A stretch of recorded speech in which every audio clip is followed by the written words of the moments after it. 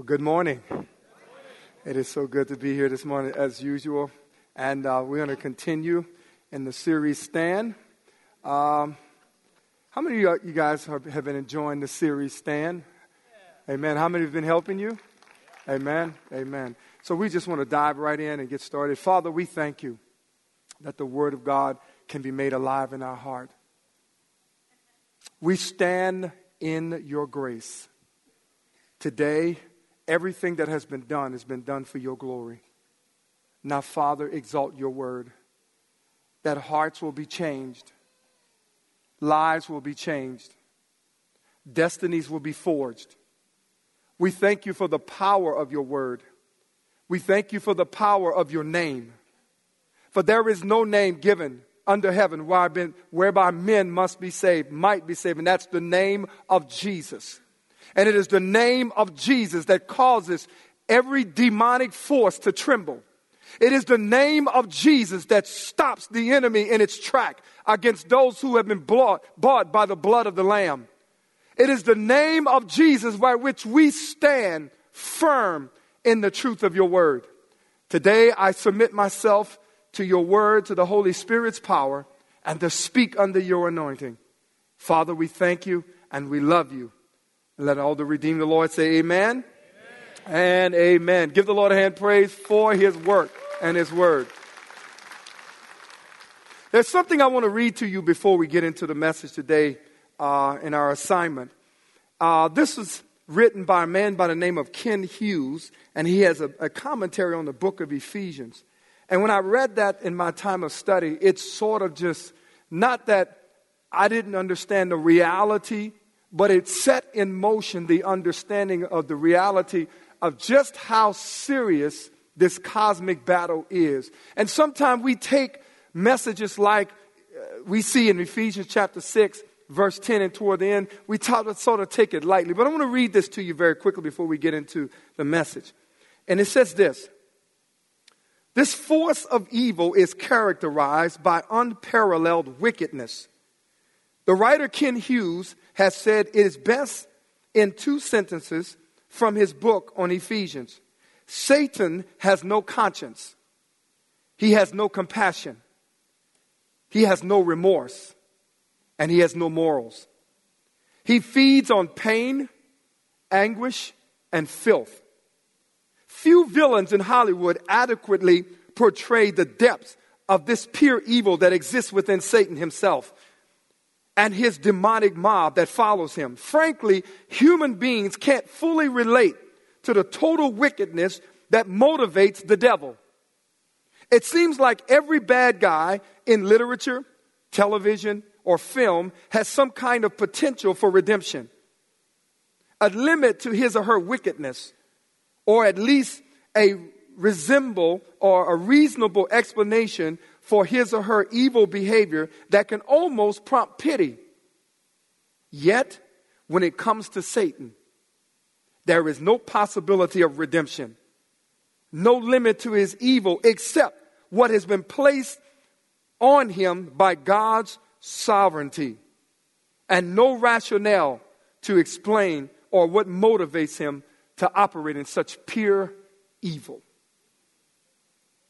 Now, if that don't get your attention to the seriousness of our enemy, I don't know what will.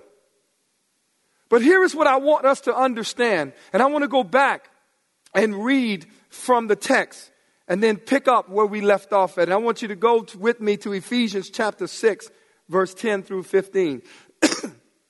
Finally, be strong in the Lord and in the strength of his might. Put on the whole armor of God, that you may be able to stand against the schemes of the devil. For we do not wrestle against flesh and blood, but against rulers and against authorities, against the cosmic powers over the present darkness, against spiritual forces of evil in the heavenly places. Therefore, take up the whole armor of God, that you may be able to withstand in the evil day, and having done all, to stand firm. Stand therefore, having fastened on the belt of truth, and having put on the breastplate of righteousness, and stand as shoes for your feet, having put on the readiness given by the gospel of peace. Now, I want to go back up. There are some words I want to sort of jumpstart in this message today that's going to tie into where I want to be at. And let's go back to verse 10 when it says, finally, be strong. That's an imperative directive. God doesn't ask us to be strong. He commands us to be strong. The directive here is not to run, not to hide, not to tremble in fear, but to stand. He says, I want you to be strong. But he doesn't leave it there because he tells us to be strong, but he tells us where our strength comes from. He says, be strong in the Lord. Somebody say, in the Lord. Why does he say be strong in the Lord? Because he knows we are no match for the enemy of our soul apart from Jesus Christ. So he tells us to be strong in the Lord, and then not only in the Lord, but also in the strength of his might. Be strong in the Lord and in the strength of his might. Now, let's navigate further down. I want to take a look at verse 13 because there is two words I want to bring out in verse 13. It says, therefore, take up the whole armor of God that you may be able to withstand in the evil day. Somebody say evil day. Now, why would he tell us to stand firm? And then he brings out this evil day. There are many of you under the sound of my voice today that somehow throughout your life has the tendency to go well. Money's flowing. Health, you're doing well. The children are doing well. Your marriage is blowing and going. Everything's just going well. And then all of a sudden, out of nowhere, a crisis hit your finances. A crisis hit your physical body. A crisis in your marriage. A crisis in your children. And many people, when this crisis hit, will say stuff like, but I tell you what, this is not a good time for this to have happened to me. This is not a good opportunity. This is not a good time. The Bible describes this all of a sudden attack against you as an evil day. And he tells us that when this thing catches us on guard, he tells us to stand. So I want to pick up in the latter part of verse 15, and it says, as shoes for your feet, having put on the readiness given by the gospel of peace. So today we're going to talk about the gospel of peace and what is that the gospel of peace does for us in terms of our warfare.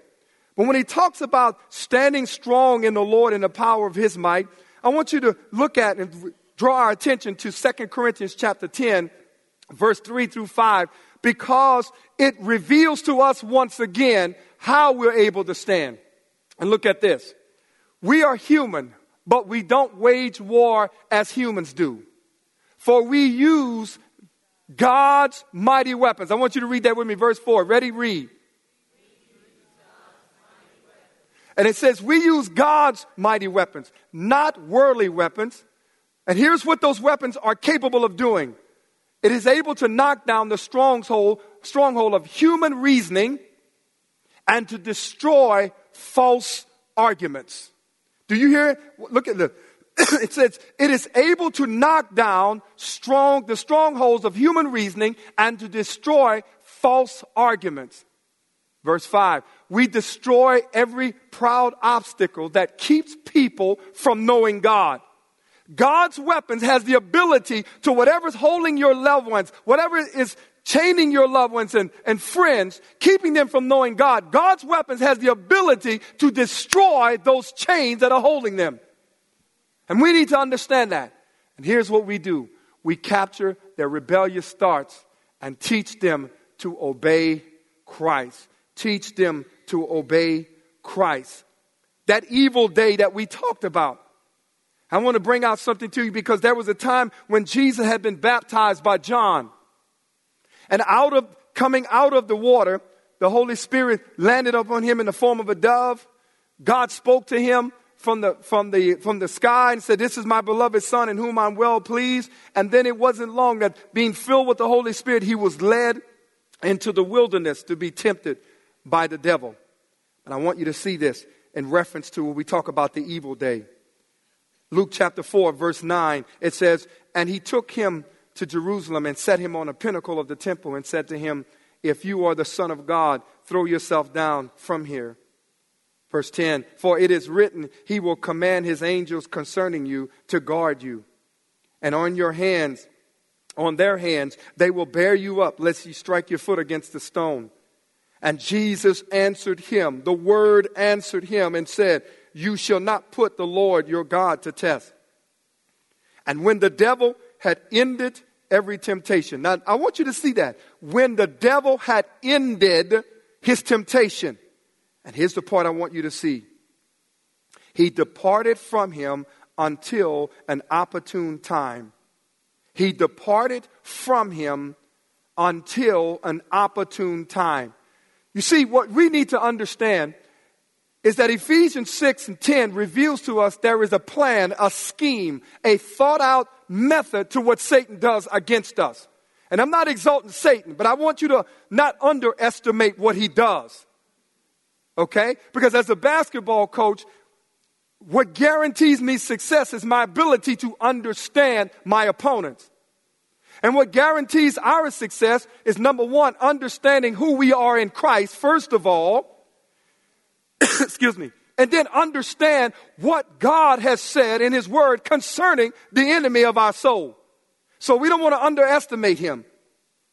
And so we see here that the enemy left Jesus for a season until an opportune time, which means even though things might be going well in your life, there are times where the enemy is plotting and planning. But the word of God in verse 15 tells us that as for shoes for our feet, we must put on the readiness given by the gospel. Now, I have a picture of a pair of shoes that a Roman soldier would wear. And I want you to see this.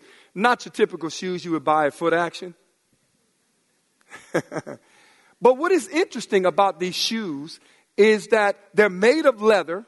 And a Roman soldier would wear these particular shoes. But what was unique about the shoes was that on the bottom of these shoes, there were some that had what they call these hobnails that they put in the front of the shoe around the toe area. But then there were others that they actually placed on the entire sole of the shoe.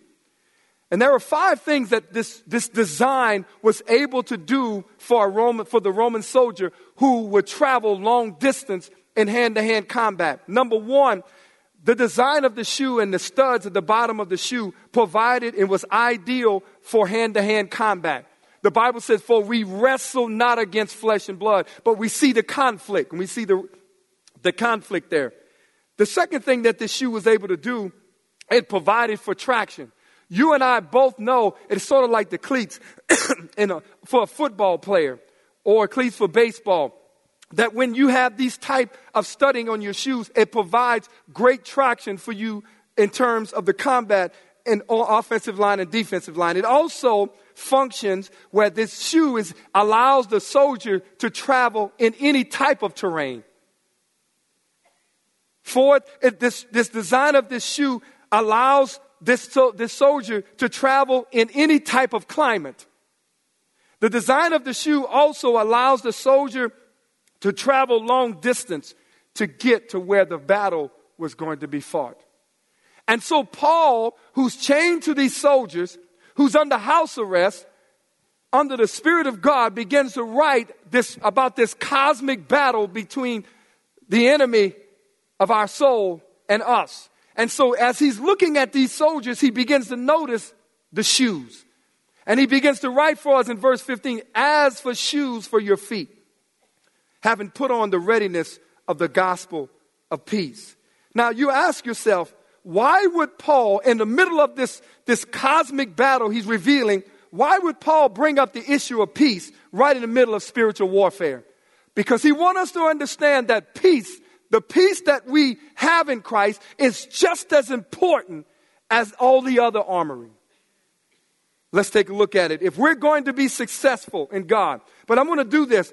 I've got 2 guys that want to demonstrate something. I think TJ and Tim, I want you guys come here for a second. And TJ, I apologize, man, that, it's not good always being related to a person on staff because you can't say no to them. So I sincerely apologize. And even when he called you, there was something like, well, should I just say no? Because, But anyway, so here's what we want to do. I want this young man to stand right here, if you will. Okay? And if you can back up a little bit. Now, if you notice, I want you to look and see what's available on TJ's feet. He's got cleats. Okay? I don't know if, did you play football in high school? You did. What position did you play? Quarterback. What high school did you play at? Central. Ooh, Central LaFourche quarterback. Okay, man. Why are you guys laughing? Okay. You played football in high school? What position you played? Oh, ha, ha. Linebacker. What is the main objective of a linebacker? Hit him in the face. Hit him as often as you can get to him, right? No, you can't hit him in the face. In the 80s, 90s. Or in the 90s you could. Come on, bro. Get with the program. Okay? So what you say your objective was to be on the attack as a defensive lineman. Okay? And you relied on your offensive line to protect you. Did it always go well? No, it didn't. Okay, sometimes you got hit from the blind side, right? Okay, all right. They just didn't understand. So here's what we want to do. All right? I want to demonstrate to you the shoes that TJ has on is for one purpose, and that's for his footing. Now, being is that you're a linebacker, you fully understand what I want you to do. Okay, so on a count of 3, I want you to attack him and move him off his spot. Okay? All right, here we go. Now, just understand something. You know, I'm not the pastor, so please, I don't want this tore up. I don't want this, not on my watch. Okay? On the count of 3. 1, 2, 3. Move him off his spot. Move him off his spot. Move him off his, ho. Okay. Now, dude, you a lineman, right? Come on. Okay? Now, what I want you to do, you hold firm to your spot. I want you to move him off that spot. Okay, on the count of 3. 1, 2, 3.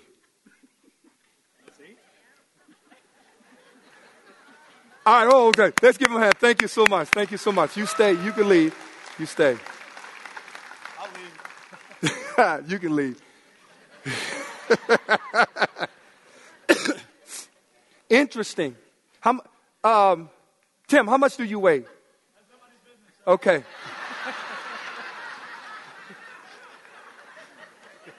Wow. Don't ever use him in any biblical illustrations ever again.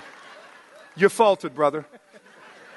How much do you weigh, TJ? 210. 210. I'm quite sure he weighs a little bit more than that. Upon appearance, we would think because of the size of that man, he would be able to move this guy. Okay? But there was an advantage that he had on his feet. It was what he had on his feet that allowed him under attack to not be moved from his position. The Bible tells us in this series called Stand, he says, for your feet, I want you to shod your feet or wrap around your feet the readiness of the gospel of peace. Thank you, TJ. Thank you so much. Okay, thank you. So what is the gospel of peace? We need to understand that our footing against Satan in this battle, number one, here's the first one, is that it is our peace with God that comes through Jesus Christ. It is our peace with God through Jesus Christ that becomes a footing, if you will, against the enemy. So what is this peace? You see, the world, those who don't know Jesus Christ, don't have the peace that we have. There was not only an uncertainty about tomorrow, but there's an uncertainty about death. For those who sit outside the realm of the understanding of what Christ has done, they conclude ideologies and ideas as if to say, because of the uncertainty of death, then I conclude that my life this is all there is to life. And when I die, they're going to stick me in the ground and that's it. Why do they say that? Because it's difficult for them to grasp the idea that there might be another life somewhere that may not be very good if they choose to live a life apart from truth of God's word. But that's not so for the believer. Because the enemy, from time to time, all of us will make mistakes, and he will plant thoughts in our minds and try to attack us with our peace with God, our security in God. I want you to see this in Ephesians chapter 2, verse 12 through 14. Our footing against Satan in this battle is our peace with God through Christ. It says, remember that you were at that time separated from Christ, alienated from the commonwealth of Israel, and strangers to the covenant of promise, having no hope without God in this world. But now, somebody say, but now. Now, Paul is giving this message to believers. He said, this is who you were. You had no hope. You were alienated from the covenant promise of God. You were without God. You were strangers. He says, but now, in Jesus Christ, you were once afar off, but have been brought near by the blood of Jesus. By the blood of Christ, you've been brought near. For he himself is our peace. For he himself is our peace. Say it with me. For he himself, who has made us both one and has broken down in his flesh the dividing wall of hostility. Why has that become a necessity for Christ to become our peace? Because when Adam sinned before God, sin came into the bloodstream of all humanity. And every person born is born with a bent towards sin and away from God.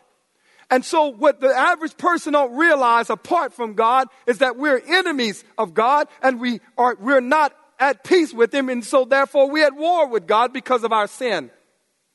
And Paul reveals to us that now that we are saved, when the enemy comes in and tries to make accusations against us in our times of weaknesses, we can stand firm like TJ with our feet solely planted in the peace of God, that we are now brought near to God because of what Jesus Christ did for us. So when we die, we don't die without hope. We die knowing that because of what Christ has done, we're promised eternal life. Not only eternal life in the world to come, but he said, I give you peace now. In Romans chapter 5, verse 1, it says this, therefore, since we have been made right in God. Somebody say made right. In God's sight. How? By faith. We have peace with God because of what Jesus Christ our Lord has done for us. I want you to see the picture here. He says Jesus Christ has literally become our peace so that we can stand in Christ in that peace. That's why he tells us back in Ephesians chapter 6, be strong in the Lord and in the power of his might. He becomes your strength. He becomes your peace. So that when the enemy comes in the evil day, you can stand. Why? Because now your feet is firmly wrapped around the peace of the gospel. And that gives us the peace that's found in Christ, because we know that there is no condemnation to those that are in Christ Jesus. Colossians chapter 1, verse 20 and 23 gives us another picture of what Christ has done for us. And through him, God reconciled everything to himself. He made peace with everything, both in heaven and in earth, by means of Christ's blood on the cross. This includes you who were, here we go again, once far off, or far away from God. And he describes you were enemies. You were his enemies, separated from him. How were we separated? By your evil thoughts and our evil actions. Yet now he has reconciled or brought together you to himself through the death of Christ in his physical body. And this is the beauty. As a result, someone say as a result, because of what he did, he has brought you into his own presence. And you are holy and blameless as you stand before him without a single fault. Do you hear what the scripture just revealed? He says, you're not standing before him in and of yourself without fault. He says, when God sees you, because we are blood-bought, he sees you through the lens of his son. And because his son is perfect, he sees you through the lens of his perfect son. Because we stand in the place of Christ. We stand with Christ. Wow, as a result, he has brought you into his own presence, and you are holy and blameless as you stand before him without a single fault. But you must. Now, here is the imperative. Here we go. But you must continue to believe this truth. But you must continue to believe this truth. And then do what? Stand firmly, what? in it. That's what the gospel is. It is the ability for me to understand what Christ has done for me, and not only to what he's done for me to understand it, but to stand in it, to stand firm in it. Why does he stand firmly in it? Because there are going to be times when the enemy on the evil day will try to knock you off your position. Wow. And he says, not only to stand firmly in this truth, he said, don't drift away from the what? Assurance that you and I received when we heard the good news. There was an assurance that comes when we hear the good news has been preached all over the world. And I, Paul, have been appointed as God's servant to what? Proclaim it. To proclaim it. Ephesians chapter 1, verse 19 and 23 also says this, and what is the immeasurable greatness of his power toward us, who believe according to the working of his great might, that he worked in Christ, here it is again, when he raised him from the dead, that's the gospel, seated him at the right hand in the heavenly places, far above all rule and authority and power and dominion, and above every name that is named, not only in this age, but also in the one to come. And watch this. And he has put all things under his feet and gave him as head over all things to the church, which is his body, the fullness of him who fills all in all. What are we saying? Here's what he's saying to us from point one about our peace. You and I who are born again, we have the assurance as born again believers in Jesus Christ that we are God's children. And Satan cannot snatch us out of God's hands. So many people don't know that. So many people live their lives vicariously through religion, doing things, doing stuff, trying to be right by going to church, reading your Bible, or doing good things. And all those things are good in and of itself, but it doesn't save us. And so many people go to church, and you would never believe that there are people in our nation with all of the information and the Bibles and everything that is available to us. But there are people that don't know the essence of the gospel, have not come to the reality of what Jesus Christ has done. And they attend churches every Sunday, but totally oblivious to what Jesus Christ has really done for them. And then you have those who come and know it, but don't stand in it. You see, I'm a firm believer that whatever you understand, you stand under it. Whatever you understand, you stand under it. Why? Because it becomes a protection for you. It is senseless to walk out there in the rain with an umbrella in your hand or under your arm and leave it there. See, because of your understanding of the design of the umbrella, what do when it's raining? You open it up and you what? Stand under it. So whatever I understand about who Christ is, I have the ability not only to stand under it, but to stand in it. Amen.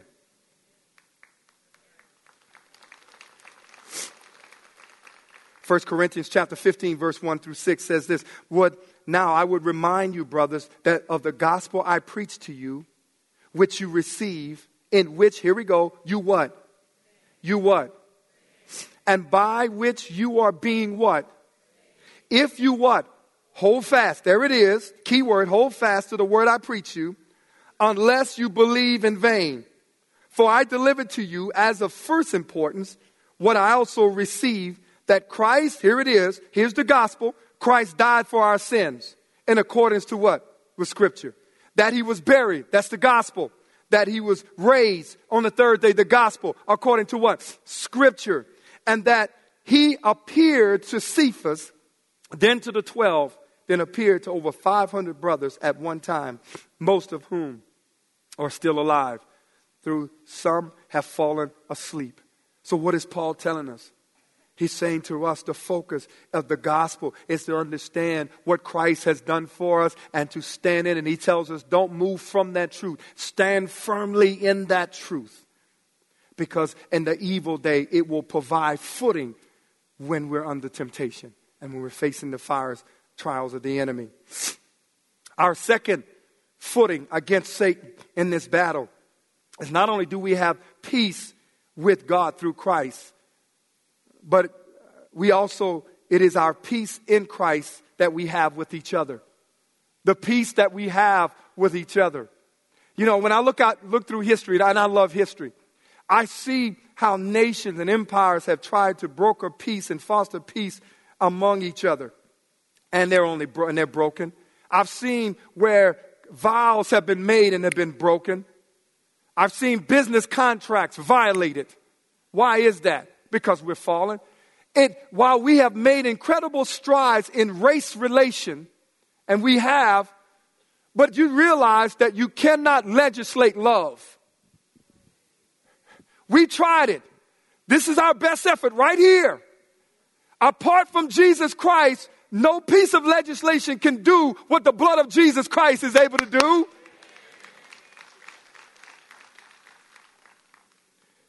So what has become our footing? What has the gospel done? It has created a peace, not only with God through Christ, but we have peace with each other. And I want you to see this once again in Ephesians chapter 2, verse 13 through 16. Let's go back to it. But now in Christ Jesus, you were once afar off and have been brought near by the blood of Jesus. For he himself is our peace, who has made, here it is, us both what? So in Christ, two people, two groups. Here he's making reference to the Gentiles and to the Jews. For those of you know this or may not know it, the Jews and the Gentiles were bitter enemies. They were just they just did not like each other. And only through the gospel of Jesus Christ were you able to bring these two groups of people and sit them down to worship. Because I can only imagine, outside of Christ, can you imagine trying to bring two groups of people who are enemies and sit them down in a room? Good luck with that. But Paul reveals to us, and this is powerful. Paul reveals to us, he says, verse 14, for he himself is our peace, who has made us, Jews and Gentiles, both one. And he has broken down in his flesh the dividing wall of hostility. The very thing that caused hostility in Jesus' flesh. He said, I broke this down. I've abolished it by abolishing the law and the commandments expressed in the ordinance that he might create. Now, why did he do this? Here was his purpose, that he might create in himself one new man in place of two, making peace. That's what the gospel does. And might reconcile us both to God in one body through the cross, thereby killing the hostility. Wow. Did you see what the gospel did? Christ said, in my flesh, I'm going to destroy the thing that's destroying the two of you. So that the two of you, the focus will not be on who you are or who you are, but who we are in Christ. That has to be the focus. The world has to pass by and window shop the church and look in and says, guys, what we see is the way it should be among people of different races, among people of different economic status. This is what it should look like in the church, because we have a common enemy, Satan, but we have a common goal, and that is to preach Christ. The emphasis is not the difference. The emphasis is the common. The common here is Christ and his redemption. It is the gospel of Jesus Christ.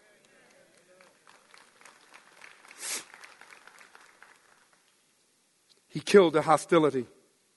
John chapter 10, verse 16, Jesus brings to light to the disciples, and he says, I am the good shepherd. I know my own, and my own know me. Just as the Father knows me, I know the Father, and I lay down my life for the sheep. Now watch this. This is verse 16. I love this. And I have another sheep that are not of this fold. I must bring them also, and they will listen to my voice. So there will be one flock and one shepherd. So what do we have? The gospel allows us to not only have peace with God, but allows us to have peace among each other. So what does this peace look like? We can talk about this oneness, this unity, but what actually does it look like? Philippians chapter 2, verse 1 through 5, as we move on, it shows us what this godly unity look like, what the gospel of peace has done for people like me and like you and all over the world. So if there is any encouragement in Christ, any comfort from love, any participation in spirit, any affection and sympathy, complete my joy by being, Jesus said, complete my joy by being what? The same mind, having what? The same love, being full accord and what? One mind, doing nothing from selfish ambition. I believe selfish ambition is what the enemy uses to divide us, both in as well as outside the church. But he tells us don't do anything from selfish ambition or conceit, but in humility, count others more significant than yourself. That's what it looks like. Verse 4 tells us to continue, let each of us look not only on our own interests, but also to the interests of others. And he said, have this mind among yourselves, which is yours. Where? Where? There it is. So what does the church do? When we put on our shoes, the gospel of peace, we become a demonstration to the world. This is what you're struggling with, but this is how Christ wanted to look. You struggle with it here, but this is the way it's supposed to be here. Satan's main objective is to keep men and women in sin and from making peace with God through Jesus Christ. That's what he wants to do. And we have an objective. In Romans 10:9-10, knowing that, it says, because you confess with your mouth that Jesus is Lord and believe in your heart that God raised Jesus from the dead, you will be saved. For with the heart one believes and is justified, and with the mouth one confesses and is saved. There may be some of you sitting in this very building today that have never had the opportunity to confess Jesus Christ as your Lord. And because you haven't done that, here's the position you stand in. Your life is now on slippery slopes. You have no peace about tomorrow. You have no peace about where you will go when you die. You're under attack. There are people that may take pills to go to bed, pills to get up. You have no peace about the end result of your life. And that is the result when you don't know Jesus Christ. So when the service is over, I want to give you an opportunity to find the gospel of peace through Jesus Christ. And I want to give you an opportunity to come to him this morning. Satan's main objective is to keep men and women in sin and keep them from making peace with Jesus Christ, with God through Christ.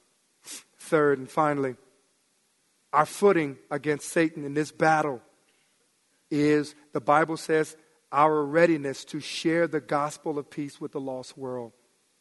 The word ready means the opportunity. Every morning I get up, I pray this simple prayer. Lord, give me a God moment. Give me the opportunity to recognize when you have opened the door for me to share you with people. Every morning, I believe we need to get up out of our beds and be ready for every opportunity to share the gospel. Even when someone cuts you off in traffic. Bless God. Jesus loves you. Boy, if only. I'm Pastor Ben. He says this, when Satan and the evil day come, it's difficult to move you off your spot because you wake up every morning with a readiness to share the gospel of Jesus Christ. In 2 Timothy chapter 4, verse 1-5, here's what it says. I charge you in the presence of God and of Christ Jesus, who is to judge the living and the dead, and by his appearing in his kingdom. Here he says, preach the word. Be ready in season and out of season. We read that again. He said, I charge you to preach the word. Be ready in season, out of season. Let me just stop right there. The word preach means to proclaim, to declare. You don't need to be behind a pulpit to declare God's word.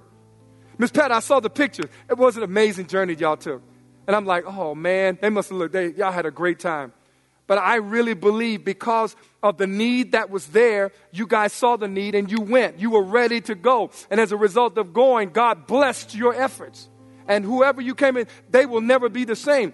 We saw the need in Africa for proper kingdom marriages. And so the need was there. And so when the need was there, we responded. And over 7 years, we responded to the need with the gospel of Jesus Christ in the area of kingdom marriage. And we've seen the results, how God, through his kingdom teachings and through his power of the word, changed a nation in the area of marriage. And now the opportunity that guys have to go to Mexico and bring the gospel of Jesus Christ and the message of kingdom marriages. That's that readiness. The gospel, being ready to preach, he said, in season and out of season, reprove, rebuke, exhort with complete patience and teaching. For the time is coming, and I believe that time is now. How many agree with me? I believe that time is now, that people will not endure sound teaching, but having itching ears, they will accumulate for themselves teachers to suit their own passions, and will turn away from listening to the truth and wander off into myth. But he says, as for you, somebody say me. So Paul says, as for you, always be sober-minded. Always endure suffering. And he says to do the work of an evangelist. And he says, make full and fulfill your ministry. He says, at all times you are to be in a state of readiness. At all times. Romans 10, 13 to 15 says this. For everyone who calls on the name of the Lord will be saved. That's a promise. Would we agree? He said those who call on the name of the Lord will be saved. But Paul reveals 4 hows to us in these passages of Scripture. And I want you to see this because this is where you and I come in. How number 1. How will they call on him in whom they have not believed? Second, how are they to believe in him whom they have never heard? The third how. How are they to hear without someone preaching? And the fourth how. How are they to preach unless they are sent? As it is written, how beautiful are the feet of those who preach the good news, the gospel of peace. You see, when Paul now in the middle of this cosmic battle talks about this belt of truth and this breastplate of righteousness, and now he moves in the middle of this battle and talk about peace. Why does he do that? Because to you and I, he says, there is a readiness that comes with the gospel. And many of you find it very difficult to share the gospel with someone because you feel that you have nothing to offer. You feel, well, what if I say the wrong scripture, say the wrong words? I'm telling you now, all you need to do is put ready in your feet and run it in your feet, and Jesus is going to take care of the rest. Come on, somebody. He's going to take care of the rest.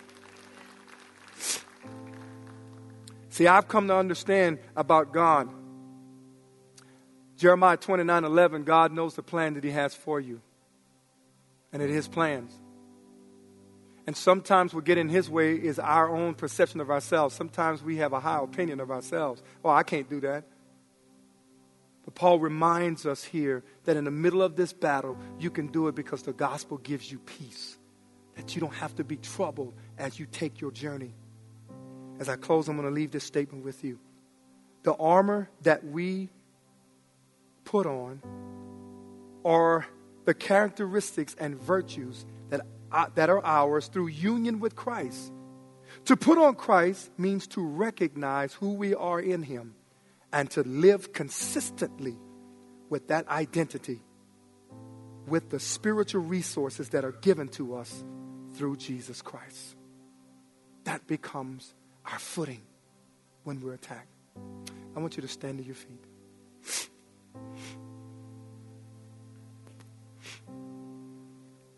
with every head bowed and eye closed. Today's message was not to exalt Satan and his power, but today's message was to exalt Christ and what Christ has done for us and the peace we have with God, the peace we have in us, and the peace we have among each other. But we also, today's message, reveal that Satan has no morals. He has no compassion. He feeds off of filth and evil. He is pure, unadulterated evil.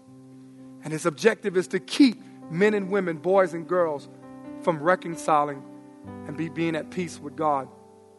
There are those of you who are sitting here today, have heard this word, and maybe the Holy Spirit has pricked your heart. And so today I want to give you that opportunity to come to God. There is no guarantee about tomorrow. And if today was the last day today was the last day on the planet, and you get ready to face God at the end of this journey, could you face him with peace? Examine your heart now. Where are you with God? Father, I pray today that your word will come alive in the hearts of your people. First of all, we thank you that Jesus has become our peace. We have peace with God. We have peace in the world. And we have peace with each other through the gospel of Jesus Christ. And I pray that our feet will be ready to share the gospel, the good news, because it is the power of God unto salvation to everyone who believes. For in it, the righteousness of God is revealed from faith to faith. But there are those who may not know you today. I pray that the Holy Spirit's power and conviction will convict that heart. And Father, we thank you and we honor and we love you. And we bless you for what you have done today. In Jesus' name I pray. Before you dismiss, I would ask our prayer counselors to come down. And if you said, I want to give my life to Jesus Christ today, I want to give you that opportunity to do that at this moment. To the rest of you, you are dismissed. May God go with you. Pray that God will give you God opportunities this week to share the gospel with someone that is lost. And if you want that opportunity to get to know Jesus, won't you come, and they'll be waiting for you at this time. Won't you come?